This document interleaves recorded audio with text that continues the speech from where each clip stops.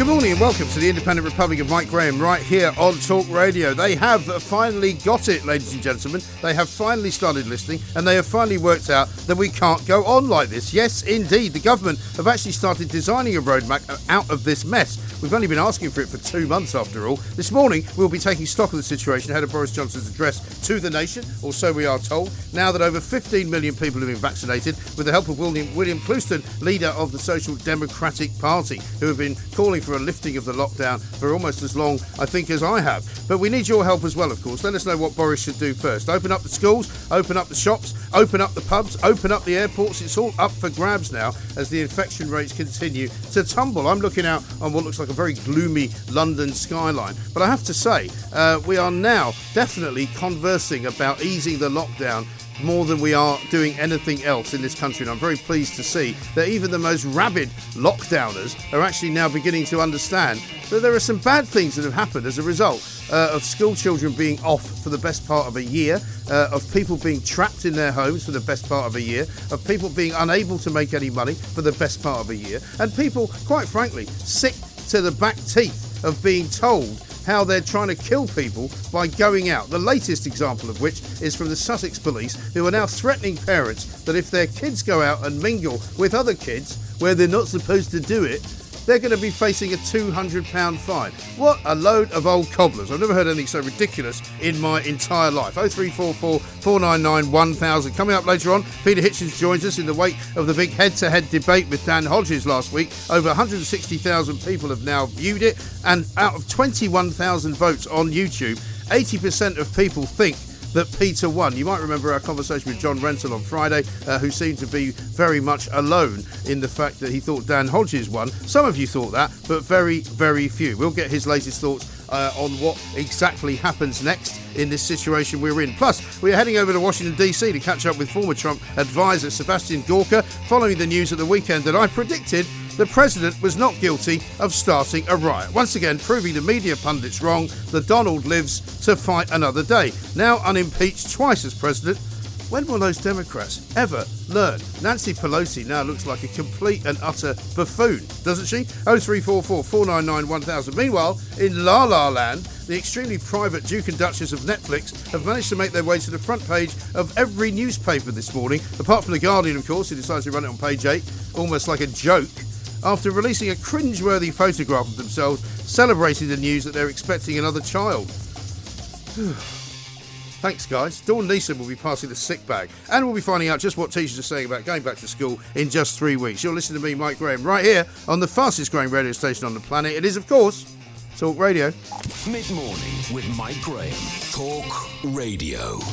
Let us, without further ado, go straight to William Clouston, leader of the Social Democratic Party, a man who speaks an awful lot of common sense, and a man who, for as many weeks as we have, I think, has been calling for a lifting of the lockdown, a different approach to the coronavirus. Now it looks as though we may well get what we want. William, a very good morning to you. Morning, Mike. So, the good guys may win in the end after all. I mean, it looks as though now the figures are tumbling, the infection rates are falling to such an extent that the only game in town, it seems to me now, is how and when and what, as opposed to whether. Yeah, I think that's right. I think Boris Johnson and the government have got themselves into a position now where they simply must back the vaccine. They must, in effect, take the win. And I know he's going to speak next Monday, isn't he, and outline a roadmap. And I think he will do what he's done before, which is probably have a sort of a sequence to that. But I suppose it's logical that the sequence is open schools first, outdoor leisure and so on. But there won't be any excuses. I mean, the vaccination program has basically been so successful, 15 million people. The people that are vaccinated already on normal circumstances would account for 88% of the deaths. By the time the over 50s are completed, which could well be by late April, really, there aren't really any excuses, because the purpose of the vaccination program was to reach herd immunity via vaccination and unlock. Right. But this is it. I mean, when I see headlines in the papers like, shops could open by April, pubs could open in May, all I think is, well, why are we doing it now? Why are we not doing it now? Why are we going to wait till May? It's still the middle of February. In 2 weeks' time, I will predict without fear or favour that basically we'll be in a very good place in terms of the numbers of people vaccinated. We'll probably be up to, everyone under 65, everyone over 60 will probably have been vaccinated by the beginning of March. The schools can go back, the shops can open, and so can the pubs. I mean, what's the problem? Yeah, I mean, it's really a question whether the government believes its own figures and believes the figures produced by Oxford University and other people on the efficacy of the vaccine. So if they believe them, and there's no reason not to, then logically you would unlock pretty quickly. And you've got to say, I know there's a group that the government's been speaking to from the hospitality industry, a group of pub owners and they've actually walked they refuse to speak to the government now because they don't think they're being taken seriously. But there is a lag time, and the government's got to think very, very carefully about giving the hospitality industry and the pubs industry time, because brewing basically takes about a month. So you can't just say open next week. Right. So you've got to give them some time. And I, as I say, I'm looking forward to hopefully a sensible rollout announced by the government next week. And they really will be running out of excuses, I think, on the data. I think that's right. And I mean, also, I was listening to Graham Brady speaking last week, I think to Julia Hartley-Brewer, when he said, the airline business, for example, can't just suddenly flick a switch and everything's back to normal. They might need 2 to 3 months notice because they've got planes in different parts of the world. They've got employees in different parts of the world. They've got employees on furlough. You can't just suddenly go, right, everybody back on the bus now. No, it's been an error from the start. Actually, governments internationally have made the mistake of thinking the economy's like a light switch, and it isn't. It's an ecosystem, and it takes time. But as I say, I mean, I think obviously fatigue has set in. People, a lot of people can't really take any more of this, and they need hope. And I think Boris Johnson reputedly is very good at that. So I'm looking for some hope, and as I say, I think he basically, this country is in a very good position on the vaccine, and he needs to take the win. He needs the confidence to take the win because of the programme. Yeah, I think that's absolutely right. And I mean, when you see teachers still, and we're going to be talking about schools a little bit later on the show, still being sort of slightly mealy-mouthed about, or teaching unions at the very least being slightly mealy-mouthed about the safety factor and whether or not you can ever make it completely and utterly COVID secure in a school, well, maybe they should be changing the tune and saying, look, we understand. I was talking to one of my kids at the weekend, and he said about 50 people in his school have got COVID at one point or another. Most of them have been kids. Most of them have not been teachers, and nobody has been very ill. Yeah, the teachers, I mean, I think the lobbying power of the teaching unions, they've used throughout this crisis, actually. And it's questionable as to whether they've put the children first or their own interests first at times. I think certainly on the available data on death rates for essential workers, people in the hospitality industry and distributive trades and the health service have suffered much more than teachers on the data. Yeah, well, exactly right. So, yeah. But I mean, the teachers who have been in front of children have not been in front of children for very long over the course of the last 12 months, let's face it. And yes, they've been teaching some kids who have been the children of key workers and or vulnerable kids. So, some teachers have been doing a great job. But like a lot of people and a lot of industries, some teachers have not been doing a great job. And there's no question that the homeschooling scenario doesn't work. It's a complete and utter waste of time. And now what we have, as I pointed out to Julia earlier, Sussex Police, and I'm sure all other police departments doing the same thing, sending emails to schools to tell the children to stop going out and mingling with one another, or else we're going to start charging and fining their parents. Outdoors, yeah, but this is another part of the pattern of distraction and folly. Actually, I mean, there has been some transmission in the winter. It would be natural for that to be the case, and it's pretty obvious that that's the main areas of transition of the parts of the economy that can't close down. Yeah.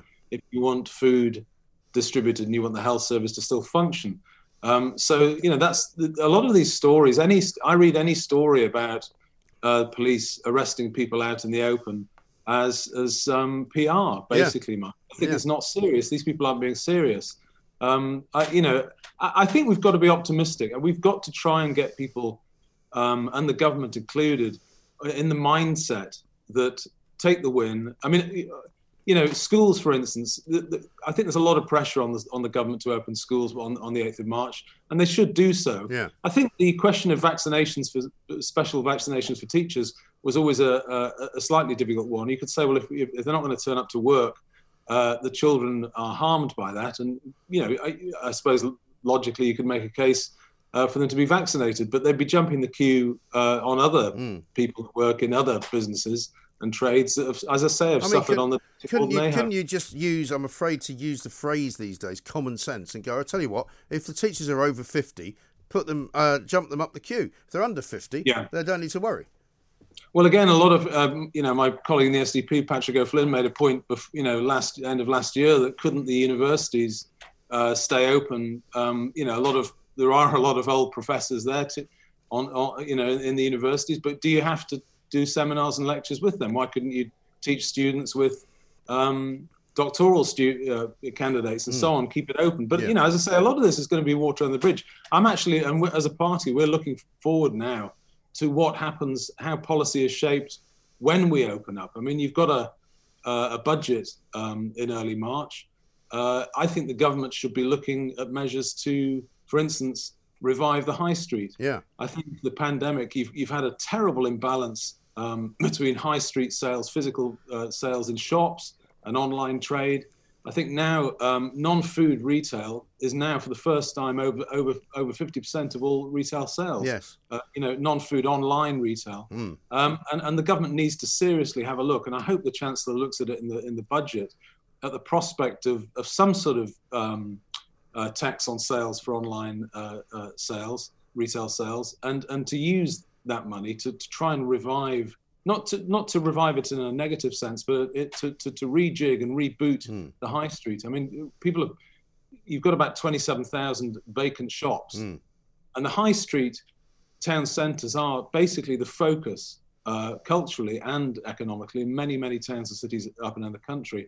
And I think they need a regearing. You need to get the government to basically tax some of these multinationals that are not very keen on paying tax, and avoided it, and use that to reduce rates.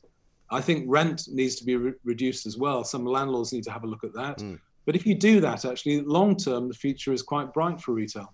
Oh, I think so, yeah. But they also have to take a few other measures that I would like to see. For example, I saw a traffic warden out at the weekend giving tickets to people who were parked in a high street. And you just think, mate, this is really not the time. And I realise that, you have to make sure that traffic can flow freely and all that. But it was nothing to do with that. It was purely and simply an overzealous traffic warden working for an overzealous council trying to raise money from the rather beleaguered customers of this country. Yeah, they need to look at. I mean, this has been a long-term conflict, hasn't it? Do town centres accommodate the car? To what extent do they accommodate the car? I mean, some local authorities really have a hostile attitude towards the car, but remember that the car contains customers that the high street wants. But I think you're going to see an adaptation, as I say, a regearing in the high street away. I mean, a lot of the big multi stores all up and down the country, the chain stores are closing anyway. And I think as long as retail property is priced properly to give people a chance to make a living, I think you can have the vitality and viability of many of the town centres will come back. But the government's got to have a programme to try and facilitate that. It can't just stand back and watch this happen. We all know the names. A lot of the multinationals, the big players, are not paying enough tax. And the government Sunak needs to look at that as a matter of urgency. Yeah, absolutely right. I mean, coming up to the May elections, which appear to be going ahead everywhere, William, are you guys coming up with a manifesto? And what's it likely to look like? Well, we've got candidates throughout the country, and we'll be publishing something shortly. I mean, it's been very, very difficult because it's been part of the stop-start, approach the government's had, and we didn't know until very recently the elections were going to take place. I'm very happy they are. Unfortunately, they've effectively stopped campaigning because we can't campaign. I mean, you can only distribute leaflets professionally, which for a small party like us is very, very expensive. I think which means what, through the post office or something? Yeah, and professional distributors. But we'll have a hoping for a full slate of candidates in Leeds. We're very strong in Yorkshire, but up and down the country we'll have a lot of candidates. And I mean, these issues like town centres are vital to get right, I think, for local authorities. Oh, I think that's true. Because also there is a sense, I think, abroad that there are people who are just fed up with the main parties. They're not particularly happy. Yes, the vaccine programme has worked out terribly well for Boris Johnson, but apart from Brexit getting done, they're not that happy with the Tories, having voted for them, and they certainly don't want to go back and vote for Labour. And the Lib Dems, you might as well bury down the bottom of a landmine, because there's nothing going on in there. I mean, I don't think I've heard from Ed Davey for months. No. I don't even know if he's still around. Is he? Has he taken a holiday in the Bahamas or something?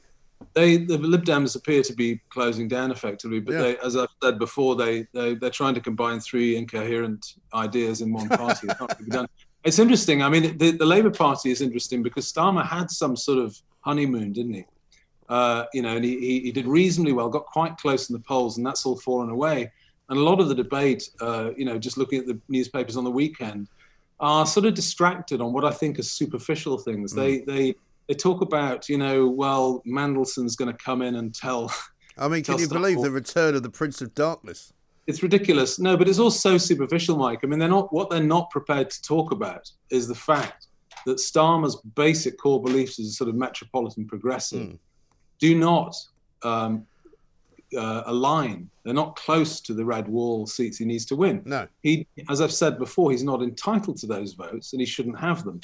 No one will really talk about it, but he can do as much spin, and he can get the spinner back. But people aren't fools, and they look at Starmer and look at the fact that he didn't really believe in the nation state. He tried to subvert the EU referendum, the 2016 referendum. Tried very hard to stop that taking place. And I think they look at at all the kneeling he's done, all the woke politics he's behind, and basically people look at that and they're not going to vote for that. I mean, I think for very technical reasons, I don't think the Labour Party can possibly win a general election, not without Scotland. I don't. You know what? I don't see them ever winning it, because now they've lost Scotland and those 48 seats that they used to count on in order to form a government, they've now lost the north of England. I don't see them getting that back anytime soon. I think they're done. I think the Labour Party, as a serious contender for government, is a spent force. It is, and a lot of people, Mike, are looking at the red wall seats and we're accustomed to looking at politics in terms of swings, aren't we? There's a swing to the left, a swing to the right. Actually, that's not what's happened here.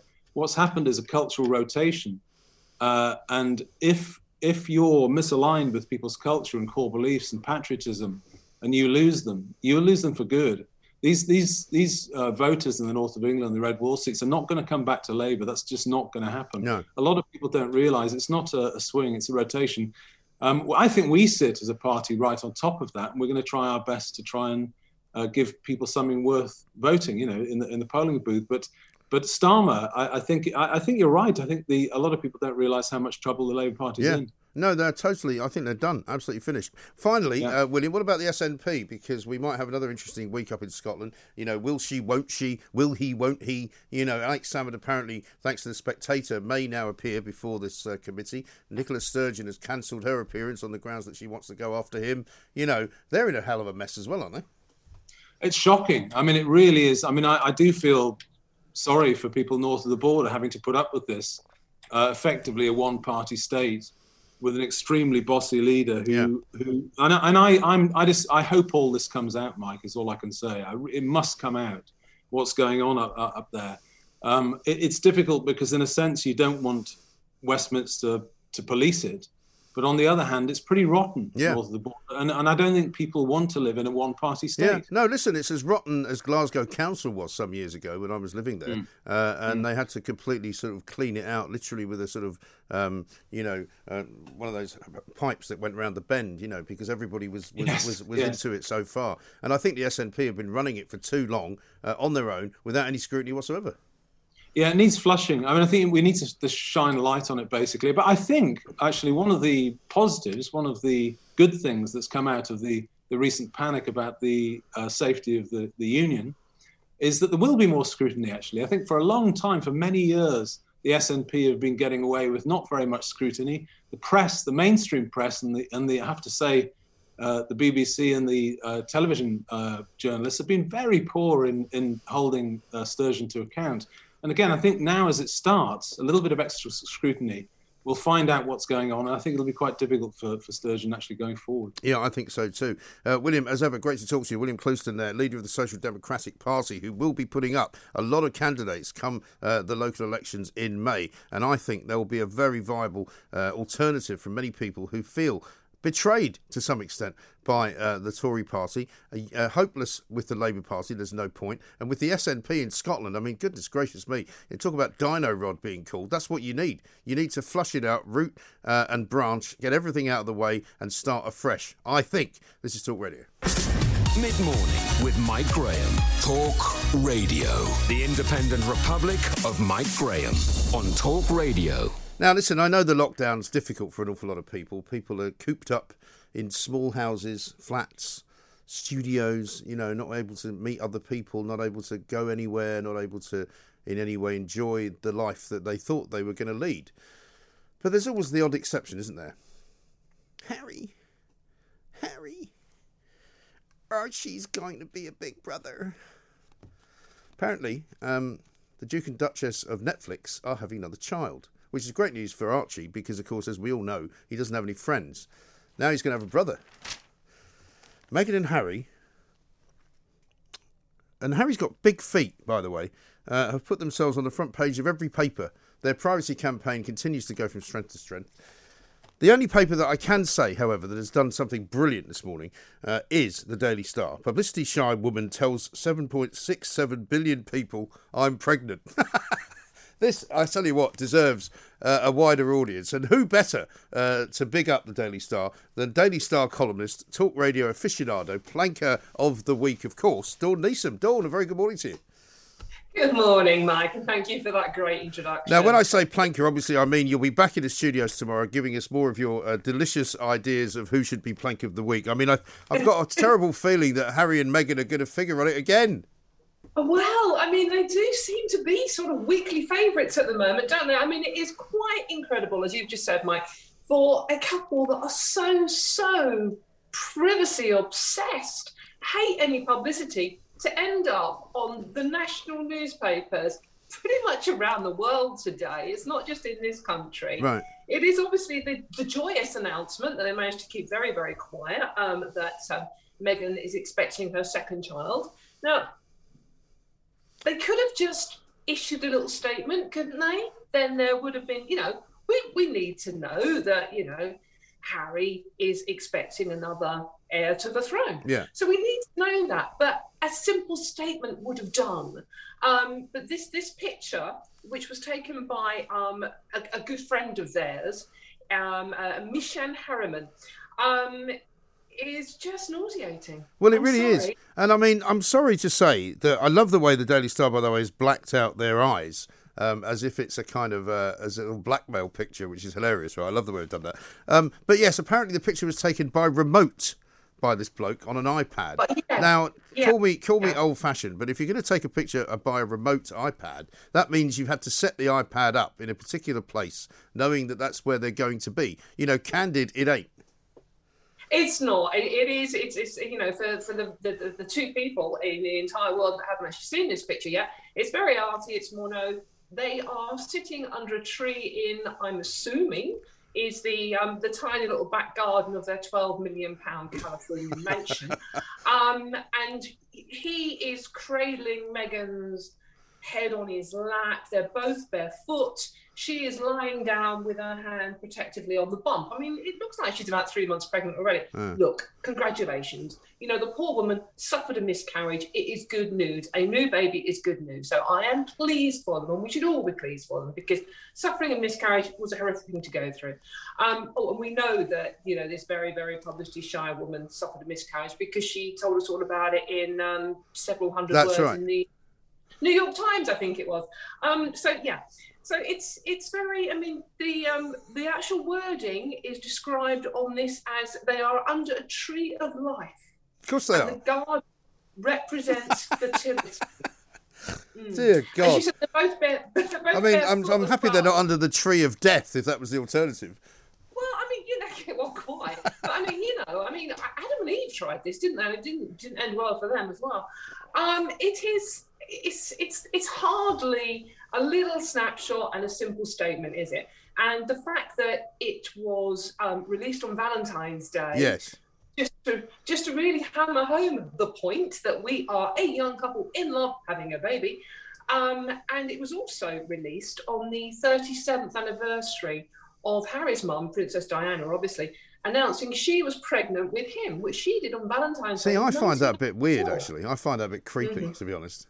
Yeah, and it's all designed to get this famously publicity-shy couple as much publicity as possible, isn't it? Yes, but also I cast my mind around as well to see what else was going on, because you know how they dearly love to sort of kibosh anything that anyone else is saying in the royal family, and it turns out that over the weekend it was revealed in a magazine, I think, that William and Kate are trying for a fourth. So, I mean, part of me does wonder whether this was designed to sort of kick that all into touch.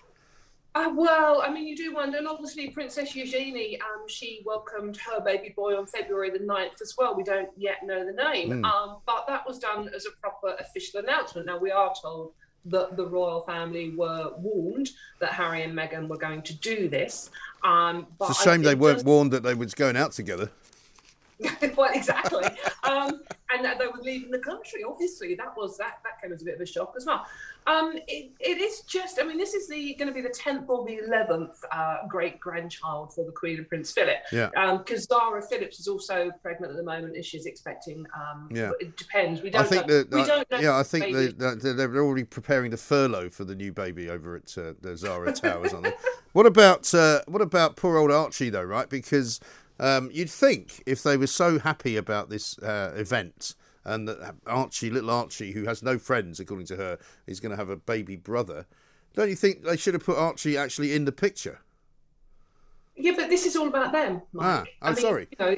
Sorry, I thought it was about a family, you see. That's my mistake. Well, yeah, you'd like to think so, and I think Archie should have been involved in this as well. But they do like to keep Archie out of the public eye, don't they? Apart from in December when they let him do a podcast on Spotify. That's right. Because when she was pretending to be a proper mother and actually reading him something out of a book. Exactly. And we have to remember that sort of like Meghan has just won a privacy case against a newspaper in this country. Yes. And we don't know. I mean, it's a 2-year battle. It was the newspaper published that letter from her dad, and it was a privacy and copyright issue. Now, she's been fighting for this for 2 years, which would have cost millions of pounds. We don't know what costs have been awarded yet, but the judge actually did say in that case, well, the newspaper did have a bit of a point, because the letter was published to disprove the interviews that Meghan's friend had given to People magazine about her relationship with her father. So it's like, look, as I said at the beginning, congratulations, I'm very happy for you. But you can't have it both ways. If you want privacy and you want to protect yourself, fine. A simple statement would have done. That's what the rules have passed. That's all we needed. We didn't need this arty, set up, frankly nauseating picture just to I don't know, to get as much publicity as possible. It's the sheer hypocrisy of this couple. Also, just on that point about Archie, by the way, I'm looking at a couple of former pictures. The Christmas card they put out on Christmas 2019 has got a great big picture of Archie on it, crawling towards the camera. So it's not as if they're trying to protect him. Yeah. I mean, it was sort of, it wasn't like a proper photo though, was it? It was quite arty. It was like a painting that had been done of a photo. I don't know what that was about. But and they teased. Remember when he was born, Mike? And they teased. Well, they lied, actually. I think lied is the word you're looking for. Well, I mean, it was like, you saw a nose, you saw a toe, and it's like, for God's sake, it's a baby. Just give us a picture of the baby. Right. But it's just like dragging out the publicity as much as possible. And, Meghan has said that she survives an unsurvivable amount of abuse on social media. So then everything she then does is all over social media. I mean, the photographer has been tweeting about this picture non-stop. I'm assuming, with Meghan's blessing, because I'm sure she wouldn't let him do otherwise.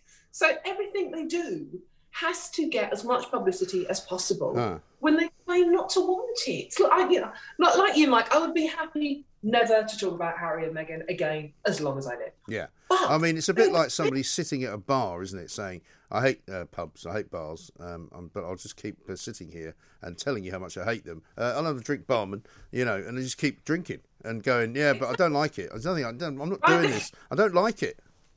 Well, this is exactly what they're doing, and at the same time as sort of like craving publicity, they then sign, I think it's like £130 million worth of deals with Spotify and Netflix. Now, look, they have to earn money; they're not working royals anymore. So I get that, but it's like if you really seriously value your privacy and you don't want publicity, why do you sign with two of the biggest publicity companies in the entire world? I mean, it's just insane. And then everything they do, all the good work they do, because they do a lot of good work for charity, Mike, just in case you've forgotten that. Oh, yeah. It's all over the place, isn't it? It is quite astonishing. Now, betting companies have got Alfie and Alexandra as front runners for a name. I don't know where they got those from. 4-1. I don't think either of those are going to be the name, do you? That'd be interesting. I mean, they haven't confirmed the sex yet, have they? I'm not sure. Not that I'm aware of, no. No, I'm sure. Well, presumably it will be of no gender whatsoever if it's going to be born into the new world of wokery. Given Meghan's priorities along those lines, I'm sure they will wait until the child grows up and then... Yeah, they can choose its own gender, surely. Choose its own gender. I mean, it's a shame the poor little Mike can't choose its own family because it might choose to divorce its parents the way they're going. I just, as I said, it is the hypocrisy. And I think we knew what to expect with Harry and Meghan. Remember when they went to Africa and they did that African trip? Yes. Where they were talking to... Just about surviving. Yeah, and rape victims. And they were talking about that. And then Meghan made it all about her and Harry. Yeah, closely followed by a fleet of Land Rovers, specially flown over for the occasion. Oh, the green messaging as well. They're very successful at that front, aren't they? It's just the hypocrisy of everything they do. And that's why the Daily Star on the front page today... God bless him. The right attitude. I mean, it's we have done that on the paper all the way through. We black their eyes out. We try not to even name them. I mean, it's like, Yeah, no, that's great. I think it's hilarious. Brilliant. Very well done. And what we've done on page one today is we've compared it with a rom-com picture, like a movie picture of exactly that pose. Right. Exactly. A pregnant woman lying on a bench, head in her husband's lap, cradling her baby bump. I mean... Of all the ways you could pose to announce a pregnancy, seriously, did you have to do this one? Unbelievable. Well, listen, I look forward to seeing you tomorrow, Dawn, for Plank of the Week. I'm fairly sure they might win it this week. I mean, I don't want to call it too early, but somebody's going to have to do some pretty good work between now and tomorrow afternoon to beat this. Indeed, I can't. Well, I mean, Sadiq Khan's always in with a shout, but you never know. Absolutely right. Dawn Neeson, great to talk to you. Thank you very much indeed. Dawn will be along, of course, for Plank of the Week. Her column in the Daily Star on Wednesday as well. Look out for her appearing also here on Talk Radio throughout the week. Fascinating study into these two, right? I mean, how much of a narcissist do you have to be to operate in the same way as Harry and Meghan? And can anybody beat them this week for Plank of the Week? I'm not so sure. This is Talk Radio.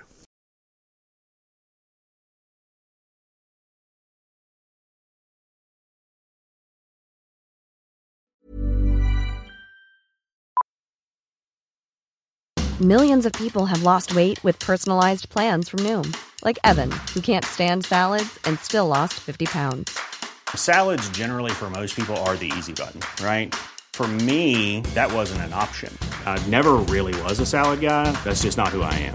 But Noom worked for me. Get your personalized plan today at Noom.com. Real Noom user compensated to provide their story. In 4 weeks, the typical Noom user can expect to lose 1 to 2 pounds per week. Individual results may vary. It's that time of the year.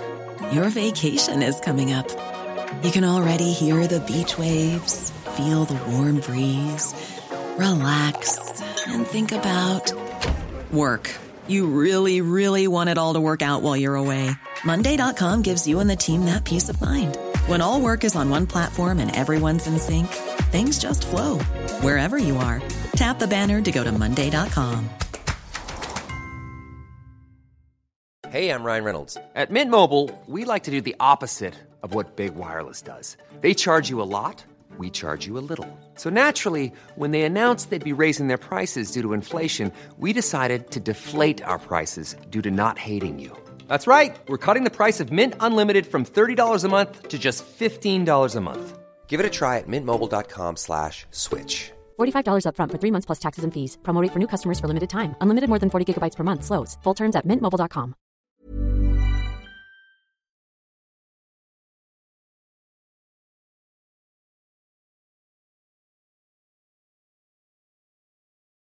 Mid-morning with Mike Graham. Talk Radio. Time to say a very good morning once again to Mr. Peter Hitchens. Peter, how are you? Morning. Very nice to see you, and may I just thank you once more for that fantastic debate that we had last week. A lot of people were expressing surprise that we were able to do such a civilised debate in such a civilised manner. What did you make of it? What are your thoughts? Well, thanks to you and everyone at Talk Radio for all the work you put into doing it. I think the original idea was yours anyway, and I think everybody who's interested in having proper adversarial debate should be pleased that happened at all. And so good for that. I remain baffled by the verdicts of John Rentoul, a man who I think are quite intelligent. I'm not going to claim to have won. Debates are not objectively measurable. But I think I can claim that I didn't lose pretty strongly. And I have to say that I think if John genuinely thinks that all I ever do is mouth slogans about the COVID crisis, then he simply hasn't taken the trouble to read the many things that I've written about this, or indeed listen to any of our conversations. It's a ridiculous thing to say, and I thought I would say here on the same station where he made that ridiculous remark, that it is ridiculous, and I would urge him and anybody else who thinks that I don't have any arguments to at least read them. I'm not asking him to accept them, but I think to claim that I haven't advanced it is nonsensical. Also, the format of a debate, for goodness sake, you had to intervene frequently to make sure we didn't go on too much.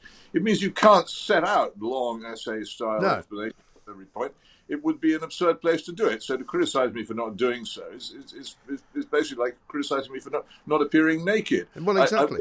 It wasn't going ever to do that. So, but from beyond all that, I think it's a considerable breakthrough that such a thing should happen, and examples of other broadcasters who've shied away from doing their jobs properly, which I hope they follow, but they should acknowledge that you set the example. Yes. No, I thank you for that. And as I say, it was always something that I wanted to do in a way which people could understand. And there are, limitations will always be put on these things, and there will be always things that you could say. But I said to John Rentoul on Friday, when he made those ridiculous claims, as you say, that it would be nonsensical to suggest that you've never answered any questions about anything, because you do it consistently and constantly on social media and through the conversations that you and I have had over time. And it was never meant to be a case of, here's Peter Hitchens setting out his stall as to what he thinks the government should be doing, because that's the other ludicrous thing, it seems to me, that you've been accused of, which is not providing an alternative plan, because that's not your job, is it? Well, indeed, if I did so, people would say, well, who's he to set out a plan? I'm constantly told by the same people I'm not an expert, right? Which I willingly concede I'm not an expert.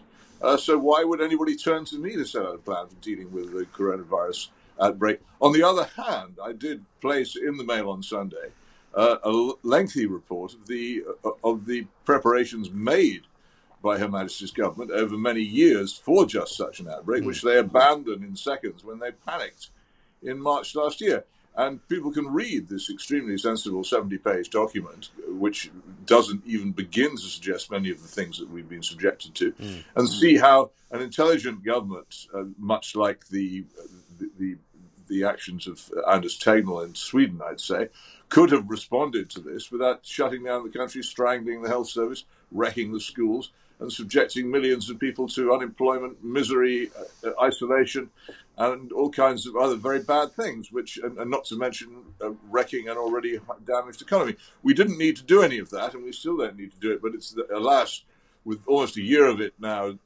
having happened, a huge amount of the damage has been done, both to individuals and the country. And all one can hope is that it doesn't happen again. Yes, well, I think so. And allegedly, we're told that the government are very, very clear that if they lift the lockdown, when they lift the lockdown, they never want to do another one. But I'm afraid I don't share their surety about that, because everything they've ever said has turned out not to be the case, and they've more or less always gone back on it. Yeah, but you have to listen carefully to what they're saying there. What they're saying is we're going to be so cautious about lifting it because we daren't risk doing it again. And I take them at their word. But that could mean, given that they have advisors who have no responsibility except never to make any mistake for which they can be held accountable, given that several of their advisors are undoubtedly still pressing for continued restrictions for many months to come, then I think that's what we'll get. There isn't going to be a sudden moment of liberation when we're all out in the streets, waving flowers and embracing each other. There will be a slow withdrawal of some of the restrictions, and many of them will persist. I think, for instance, the attempt to make us all wear masks over our faces could go on well into the winter, and who knows by then whether we aren't experiencing another virus. I'm afraid I'm utterly unoptimistic about what's happening at the moment. I'd be very happy to be proved wrong, but I think there's a super caution in the government because once you have surrendered to the government all responsibility for your health and safety, you have effectively surrendered control over your own lives to them. And why are they going to give it up? Well, exactly right. I mean, I've got in front of me here, and I've mentioned it already on the show, an email or a letter, if you like, from the Chief Constable of Sussex, a woman by the name of Jo Shiner, who's basically written to all schools to ask this question of parents. Do you know where your son or daughter spends their time? Now, allowing for the fact that they've actually at least gendered two different genders rather than several hundred genders, that's quite good. But they basically said that they are now sending officers and PCSOs to patrol hotspots where children are gathering together to mingle. And, of course, they shouldn't be doing that, they say. And if they continue to do it, they will start fining parents. It's fascinating development, isn't it? There are several points to this. One, it's quite clear to anybody who knows the law that parents have very little control over what their children do now anyway. And if they try to exercise it, they can get into quite severe trouble. So it's ridiculous to expect them to do so. Secondly, when did this become the business of the police? The police have been transformed from a body of people who patrolled the streets on foot to prevent crime and disorder into a large body of paramilitary social workers interfering in people's business where, frankly, it often isn't any of theirs at all. I think most of us would much prefer the old sort, where they prevented crime, than the paramilitary social worker model. But that is what we now have, and it's been going on for some years, but it's accelerated hugely. It's gone from 0 to 60 to 300 miles an hour in the past year. The police have actually completely transformed their nature, and they now do a job wholly different to the one we pay them for.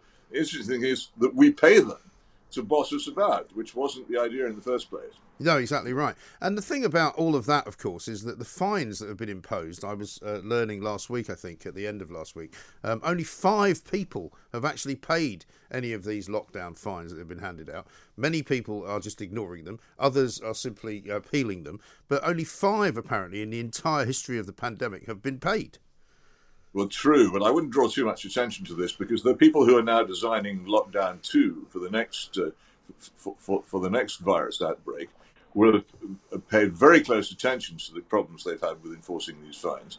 And I absolutely guarantee you that next time round they will be able to take the money off you on the spot, and there won't be any messing around of this kind, and all kinds of other loopholes and stretchable points about the regulations which had been discovered and in my view, more or less accepted by a lot of police forces, won't exist the next time round, because there are certainly people who see this as far too weak and relaxed a lockdown, and look longingly, for instance, at Australia and particularly at Victoria and Melbourne, and long to do to us what was done to them, but which they couldn't do under any British law.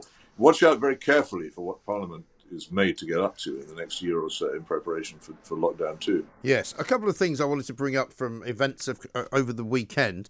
I see that Duncan Bannatyne got it in the neck for posting a tweet from Florida, where he's currently staying, where he said basically that everything's open. The restaurants are open, the bars are open, the clubs are open, the beaches are open. People seem to be having a reasonably good time, and they did not have anything like the sort of lockdown that we had. Similarly, in Peru, apparently, they've got terrible death rates, having had the strictest lockdown in the world, so it is adjudged. And finally, New Zealand is shutting down, I think, Auckland, because they found 3 new cases. Well, this is the problem with the claims that have been made for the supposed success of lockdowns have actually been very poorly researched and remain extremely thinly based because of the huge inconsistency between one place and another. And one of the points I sought to make was the very large number of research papers which are now saying that lockdown is ineffective, and that the only points where it's claimed to be effective are, say, post hoc ergo propter hoc, it happened afterwards, so it must have happened because, which is not a good argument. And the contrast between Florida and California, which for large parts of the year have very similar climates, for instance, which have adopted completely different attitudes towards shutting down, one thing which really ought to be seriously studied. But it just has to be said that people have jumped to conclusions a great deal, almost always on the side of restriction. I think that a free society should not jump to conclusions on the side of restriction, but should treat all these things as unproven until proven, and wait. Otherwise, you give your freedom away, as I said earlier, and it's gone. You can't get it back once you've given it away. It's incredibly difficult to undo this regulation that we have. It's incredibly difficult to get back the independence over your own life that you used to have when you voluntarily handed it over to the government, as we've done. Yes. I mean, what do you make of this current argument about vaccine passports as well? Because a lot of people are interested in this. Many of them against it, of course, as you would expect. But amazingly large numbers of people who think it's a good idea, including Piers Morgan. Well, he would, wouldn't he, as they say? But I don't. So that's our Mandy Rice Davis moment. But I just think that people should think seriously about it. I've been to countries where you have to have vaccination certificates to go. I had to go to the Congo a few years ago and had the yellow fever vaccine, which actually I later discovered was probably quite a risky thing for me to do. But you couldn't get in if you didn't have it. So what form did that take? Did you have to wave a piece of paper at them?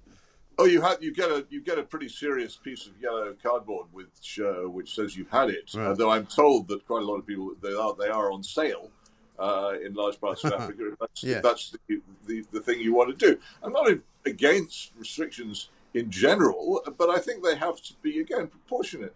Is it proportionate? Is the threat of this disease so great that it's proportionate to have such a major restriction placed on travel again? And the Spanish foreign minister was on the BBC this morning saying, well, no, we won't stop people coming into Spain if they haven't got vaccination certificates.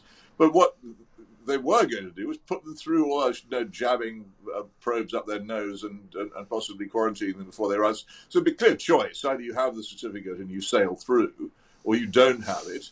And it's a hard time, which is very close to it being compulsory without it actually being so.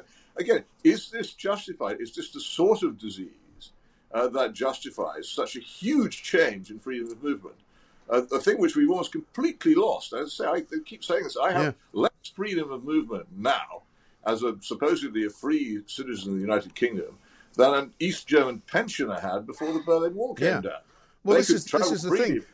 I mean, East German want to get rid of them. Yeah, I mean, we were looking at the weekend at the ridiculous possibility of possibly booking a holiday, for maybe July or something like that. And I said, I just can't. I said this to my kids and their mother. I said, look, I can't even promise to go anywhere because I don't, until I know what happens to me when I come back, i.e., do I have to go into a hotel and pay £1,750 and not be able to do my job from my studio? If I have to go and quarantine in my house, I'm not going anywhere. I simply can't because I can't, miss being on this show, and I can't, and if I don't do this show, I don't get paid, so, and I'm sure there's a lot of people in that situation. Completely. I'm incredibly grateful for the many things which made it possible for me to spend so much of my life travelling so widely. I do feel trapped in these islands now, but at least I know that I have been to most of the places I wanted to go. Because looking ahead, I've pretty much written off any prospect of serious travel for at least a year. I don't think that it's going to be remotely enjoyable to do it, even if you can do it. No. And so it's maybe in a year's time it might be bearable, but even then, I've actually begun to wonder whether I shall ever travel abroad again, which is an extraordinary thing for me to have to think, but it is so. Well, Neil Oliver said something very interesting to me last week, and he wrote about it in his column that, he was supposedly due to come to London from his home in Scotland to film something. And as it got cancelled just a few days before he came, because it was going to be proving too difficult with the restrictions, he kind of he heaved a sigh of relief, and he said, I don't want to be that guy who actually doesn't want to go anywhere, but he's becoming that guy because of the way that the world is now kind of mapped out. Well, first, there's no fun in it anymore, is there? No. Travel itself has been pared down to the basic, it was joyless affair where you're shouted at all the time to do this, do that, not do that. And if you travel by train, as I do, most of the people who work on the trains are very nice, but the fact remains that they're empty and it's a dismal experience. There's no refreshment. It's just it's lost. It's secure. Will it ever regain it? I don't know. But I'd say it's extraordinary how we've passed from being a country with an incredibly well-travelled population who loved going abroad into one where we're now legally compelled to sit at home. And there's surprisingly little real discontent about it. It really is.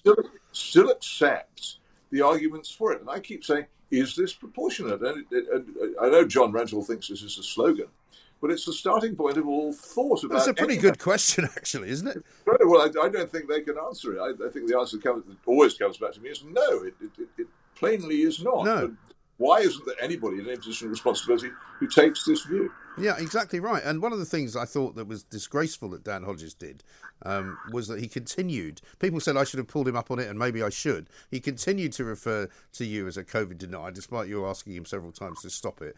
But also at the end, he accused you of being part of some bizarre conspiracy theory, which you have never espoused, about Boris Johnson trying to kind of control everyone. And this is the trouble, that they move from you asking the question, is this disproportionate, to suddenly all this other rubbish. Well, I was recommending at the weekend a very good new Russian film called Dear Comrades, which is about this massacre in a Russian town called Novocherkassk in 1962. And what the massacre was about was that the people of living in that supposed workers' paradise had just been told that their wages were going down and prices were going up, and that this was good for them.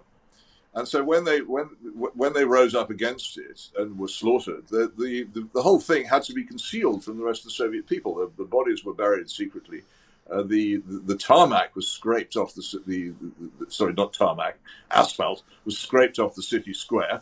It's because the blood had been baked into it to remove all traces, and it was forgotten because it couldn't have happened, and it couldn't have happened because it was a benevolent government, and benevolent governments don't need to do that sort of thing because everybody agrees with them. We are now moving towards that sort of position, and the way in which Mr. Hodges behaved was, I'm afraid, licensed by his view that his cause is so good that people like me must be bad. And this, I've no doubt that Mr. Hodges is kind to animals and a very nice person and has lots of extremely good qualities. And I have nothing against him personally, but it seems to be once you start thinking like that about people who disagree with you, then you are on the long, hard, miserable road to totalitarianism. Yes. And that's why I objected so much to this horrible denier's expression and the conspiracy theory stuff. And I believe you were quite right to let him say it, because I think people should be allowed to say exactly what they mean. That's how we work out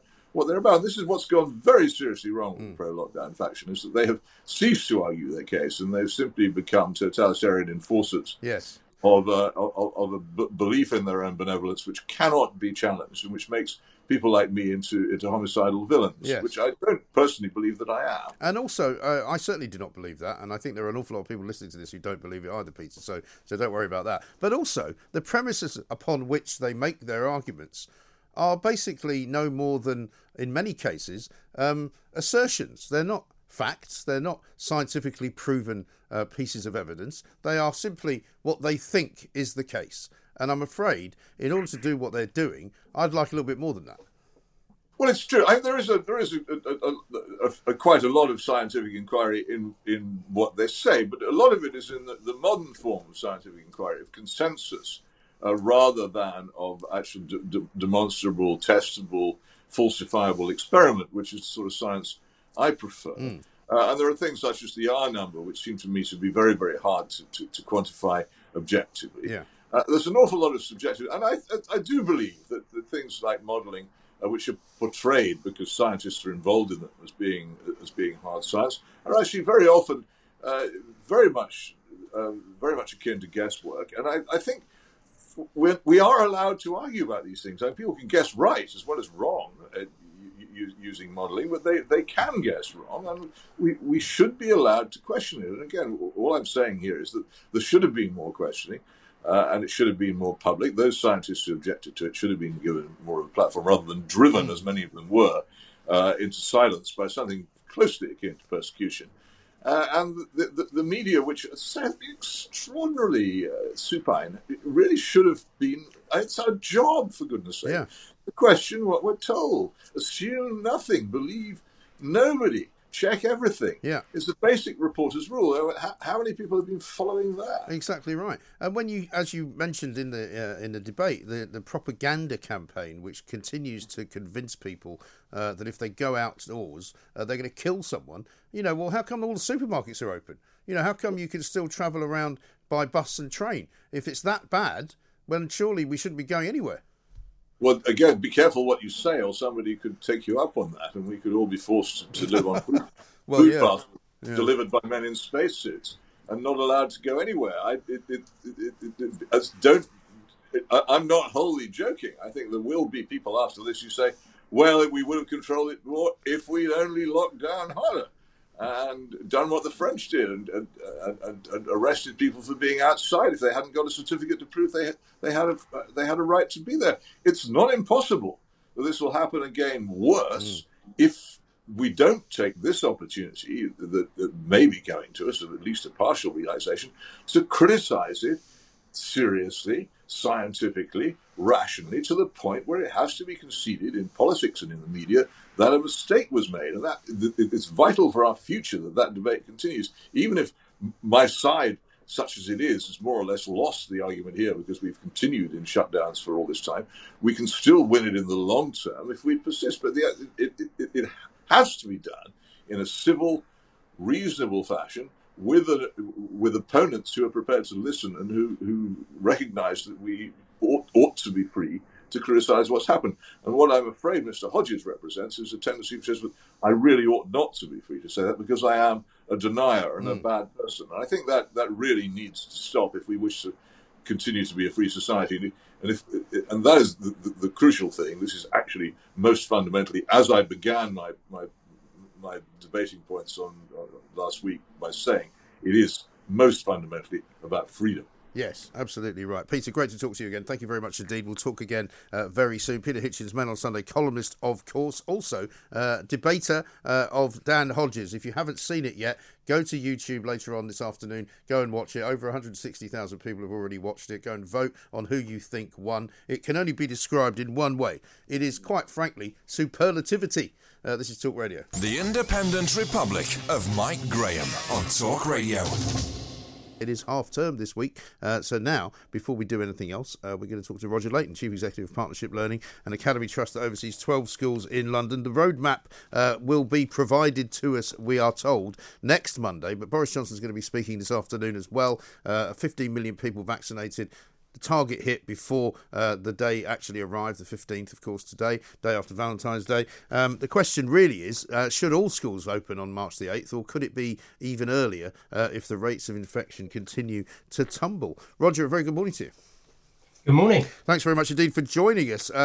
Half term, I suppose, for a lot of people is a bit of an opportunity to take a week off from homeschooling, a week off from making your kids do stuff at home that they may or may not wish to do. How is half term for you, Roger? What happens in your organisation?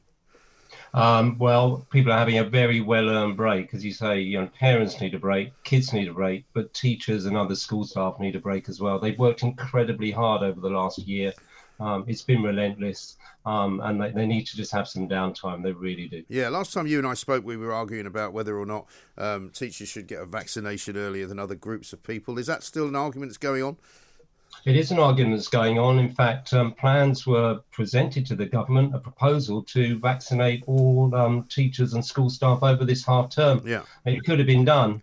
But I understand, there are the priority groups, and maybe we just have to work our way through and wait our turn. I mean, I've been trying to impose common sense on people, and I know that that's not always easy in these times, but, why not just take a view on an age and say if you're a teacher over a certain age, you get it, but if you're under a certain age, you don't?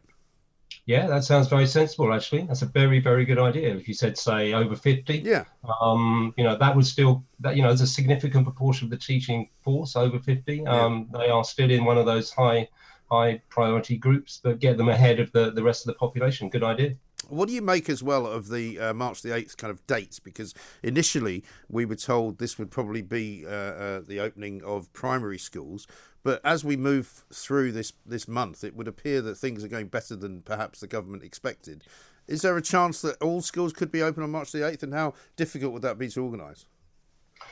I think there's an opportunity to do more than just the primary schools. But my caution would be, don't fit everything into one box. So my suggestion would be get the primary schools open, as has already been proposed, on the 8th of March. For the secondaries, give some leeway, depending on the region, depending on the circumstances, depending on the prevalence in the school population in that area, because a lot of testing going on right now, which is showing very clear variations between regions and even neighbourhoods. So I'd say give a bit of flexibility to the people who are running schools so that we'll try and get them open as soon as possible. Don't say all secondary schools could open on the 8th of March, because I think that'll just become chaotic. Yes. And is there an issue around spacing and, distancing and all of that, or has that kind of been taken care of back in the last term before Christmas?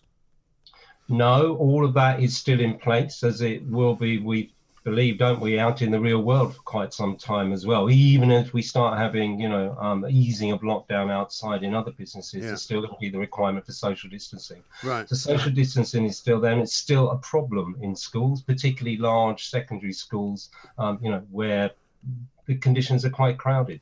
Yes, I mean, I've seen various different models, as I'm sure you have, and I don't know which ones you prefer or which ones you use, but there are many schools that have gone to the kind of 1 week in, 1 week out type model, haven't they? I know some of my friends' kids have been doing that down in Sussex and in other parts of Kent and that kind of thing. What's that like in terms of keeping the attention span going, if you like? I think that can work well, actually, for secondary school pupils, because they've got used to home learning now. Home learning in almost every case is now much more organised and effective than it was in the first lockdown. And so I think a blended approach where you're in for part of the week and at home for part of the week could work really, really well. It gives that face-to-face contact, so teachers can have a really close check on progress, but it gives the scope for the schools, as you were saying, to keep the social distancing and not have too crowded a situation. Right. And what have you been told about testing, for what it's worth? Because obviously before Christmas there was all sorts of talk about mass testing going ahead for schools, but that seems to have kind of gone by the wayside. Are you expecting that to come back in? Well, still very unclear. And this brings me to another point. Absolutely vital that we get enough notice. Government have said at least 2 weeks notice for schools as to when they will definitely open. And that there's clarity over what we're being asked to do over things like testing. So for testing, we have been carrying out the lateral flow tests on the kids who are in school. So those vulnerable kids and the kids of key workers. And how often? So we're now used to doing that. Yeah, sorry. Sorry, how often do you do that? Mostly twice a week. Okay. Twice a week. Yeah. All right. And is that, and you managing that okay? I mean, because one of the questions I had about the mass testing, just for my own purposes with my own kids, was, how do you know that that's relatively COVID safe? Because what you could be doing is putting kids in danger of getting COVID because of the testing process. Because they're in a line waiting to be tested because the people, that's true. Nothing's perfect. But that's worked smoothly. But of course, we're talking low numbers.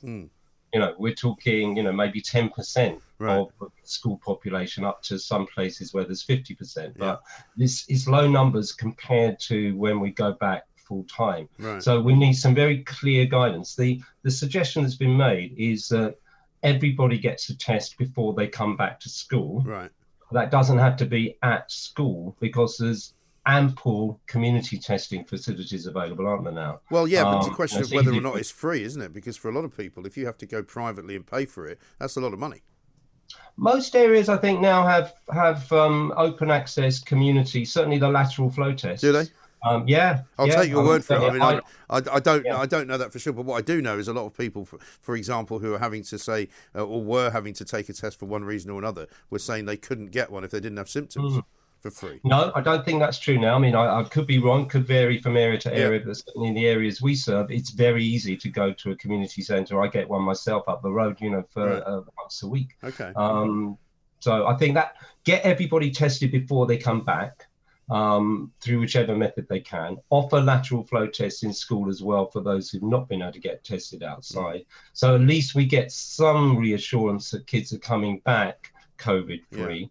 And then we have to see how the government guidelines go. And what's the story with vaccinating children? Because I've read sort of conflicting reports about that over the last few days as to, one, whether it's allowed, two, whether you as a parent would be able to refuse to have your child vaccinated or you would have to just go along with it, and three, whether there's any need for it. Well, I read myself that they're about to start trials of vaccinating children just to check on, the safety and the efficacy. Yeah. But there have been no plans even floated vaguely for any requirement for children to be vaccinated. So I can't imagine that ever being the case. So that's not really on the table at the moment then? No. Okay. No. All right. Well, listen, Roger, good to talk to you, and try and enjoy half term. Try and take some time, if you can, to spend with yourself or whoever you want to spend it with. Roger Layton, Chief Executive, Partnership Learning. If you've got kids at school currently because you're a key worker or because you are because they are considered to be vulnerable, then I'd be interested to hear what you're seeing and what you're being told by your school. Because, of course, if they are going to return to mass testing, how is that going to work exactly? Who's going to be doing it? When is it going to be done? When are the schools all going to be going back? At the moment, we understand that March the 8th will be the date at which probably primary schools will reopen. But, should it be secondary schools as well? I think it should. Mid-morning with Mike Graham. Talk Radio. Time to say a very good morning in Washington, D.C. to Sebastian Gorka. Sebastian, welcome back to the show. Cheers, thanks for having me, Mike. Adam Bolton blocked you. Yeah. I didn't know he was a snowflake. What happened? Well, do you know, when the original impeachment vote took place in the House of Representatives all those weeks ago, I put out where he said, it's all moving badly for Donald Trump. He put out one of these doom and gloom type tweets. I said, wouldn't it be funny if it didn't happen, right? And then when the vote took place and the vote went through, he tweeted me back saying, "I'm sorry you don't like the truth. You'll just have to take it and take my advice next time," or something like that. Anyway, so because he obviously thought that I meant that the vote in the House wouldn't go through, which is not what I meant. What I meant was that this is a waste of time. It's a hiding to nothing. You know very well that the Senate is not going to impeach Donald Trump, and I'm afraid I had to teach him a lesson at the weekend, and he didn't like it. That is so embarrassing. It never was going to go through. No. Nancy Pelosi is deranged. If you saw the video of her on Saturday. Oh, my God. Oh, my. She has a lot. She was banging the podium. Yeah. She has totally lost it. And by the way, let's be very, very clear. The president, this is the first time ever in history, a president has been charged and acquitted twice. Yeah. And just for Nancy, acquitted forever twice. And the hashtag that's getting a lot of exposure now is hashtag roll on 2024. Well, this is the thing, right? I mean, I said, and you and I have both spoken about this on many occasions, that this is the worst thing that the Democrats could have ever done. Because rather than concentrating on a new president, a new, boring Joe Biden, who's doing even less than we thought he would do, and has managed to achieve the square root of absolutely nothing, which is the polite version. Here's a guy who has been overshadowed in the first month of his presidency by the former president because they've been trying to jail him, and it's nonsense. But it's not just that. It's that scene near the end of the original Star Wars where Darth Vader and Ben Kenobi face off. Yes. And Obi-Wan says to Darth, "If you strike me down now, I will be more powerful than you can ever imagine." Yes. Which is exactly what they just did to Donald Trump. Donald Trump is now the de facto, whether he runs or not, and I haven't asked him, but he's going to make that decision. Whether he runs or not, he is the most powerful person in America now outside of the White House, and probably inside of the White House right now, because let's be clear, Joe Biden is not there. He is not cognitively there. If your viewers haven't watched this, this isn't partisan politics.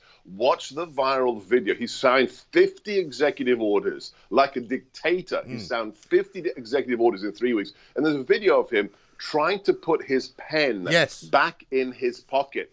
It's not difficult. Watch. I'm not going to look at my pocket, and I put the pen in my pocket, and it's there.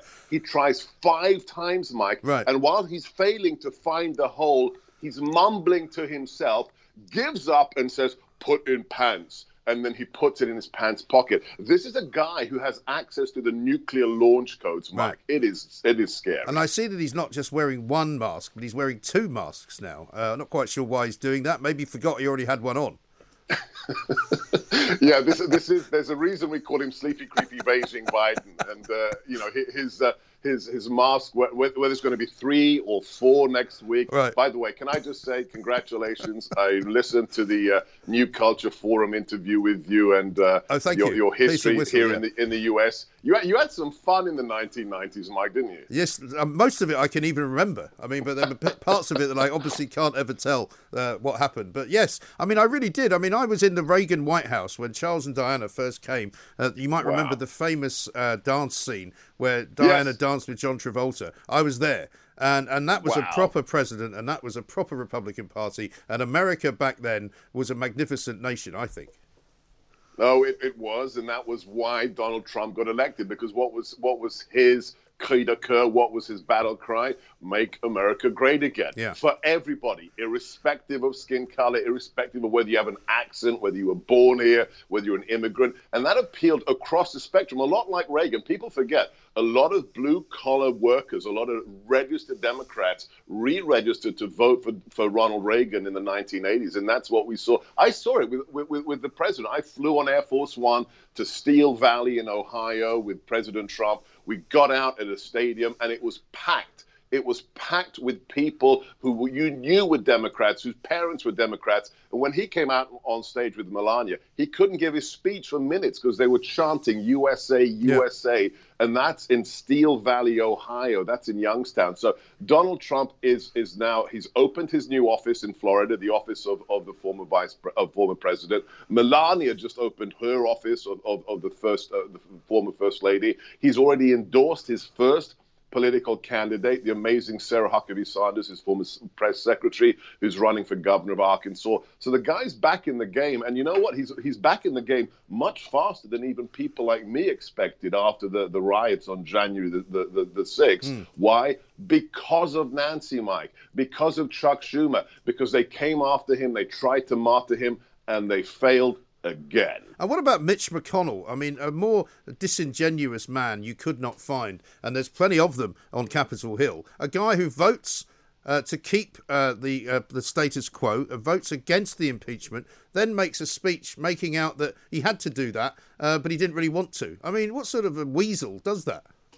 Well, that's the same reason that we voted for Donald Trump. He said, I'm going to drain the swamp. Mitch McConnell, who has an R behind his name, who was the leader of the Senate as a Republican, is a backstabber. He is indicative of the rhino class, Republican in name only, and we have to get rid of it's like Mitt Romney, who groveled on his knees to become a member of the Trump cabinet, wanted to be Secretary of State. Donald Trump had dinner with him, said, no, you're too slimy for me, and then he votes to convict Donald Trump. Hang on, you want to be in his cabinet, but then you vote to convict him. That is the quintessence of the slimy swamp, and we have to get rid of all of them. We have to have People are saying we need a third party. Disaster. You can't have a third party. That's how we got Bill Clinton when Ross Perot ran as a third party candidate. It is time for the MAGA movement, the Make America Great Again movement, to take over the GOP, take over the Republicans. And those in the Republican Party who are not fans of Donald Trump say that he has now got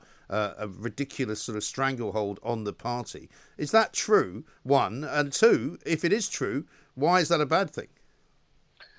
Sadly, he never had a stranglehold on the party. There was never that moment where the president...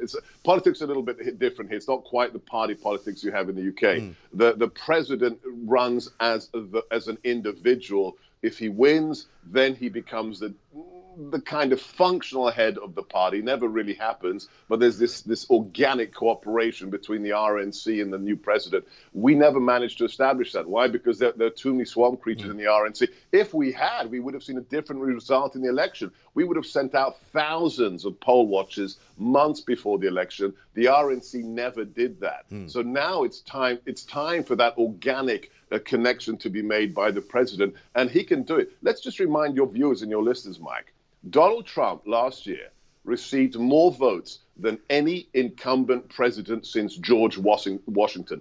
74 million Americans voted for a man who'd been lied about for 4 years. They called him a misogynist, an Islamophobe, a white supremacist, and a Nazi. And despite that calumny, that libel for 4 years, what happened? 11 million more people voted for him last year than they did in 2016. So this guy is unstoppable, whatever Nancy wants, and he will be the conservative kingmaker, full stop. Interesting. And I see, by the way, that the rot has already set in with the White House crowd, and Biden's already lost one of his press advisors who apparently threatened to destroy a young woman reporter because she revealed that he was having an affair with another young woman reporter. I mean, the sleaze doesn't stop, does it? No, and despite the fact that there was this hilarious Zoom call between Sleepy Creepy Biden and his cabinet, he had like 30 little screens up. He was standing there, it was all posed, and he said to them, "If anybody disrespects anybody, I will fire them immediately." Yes.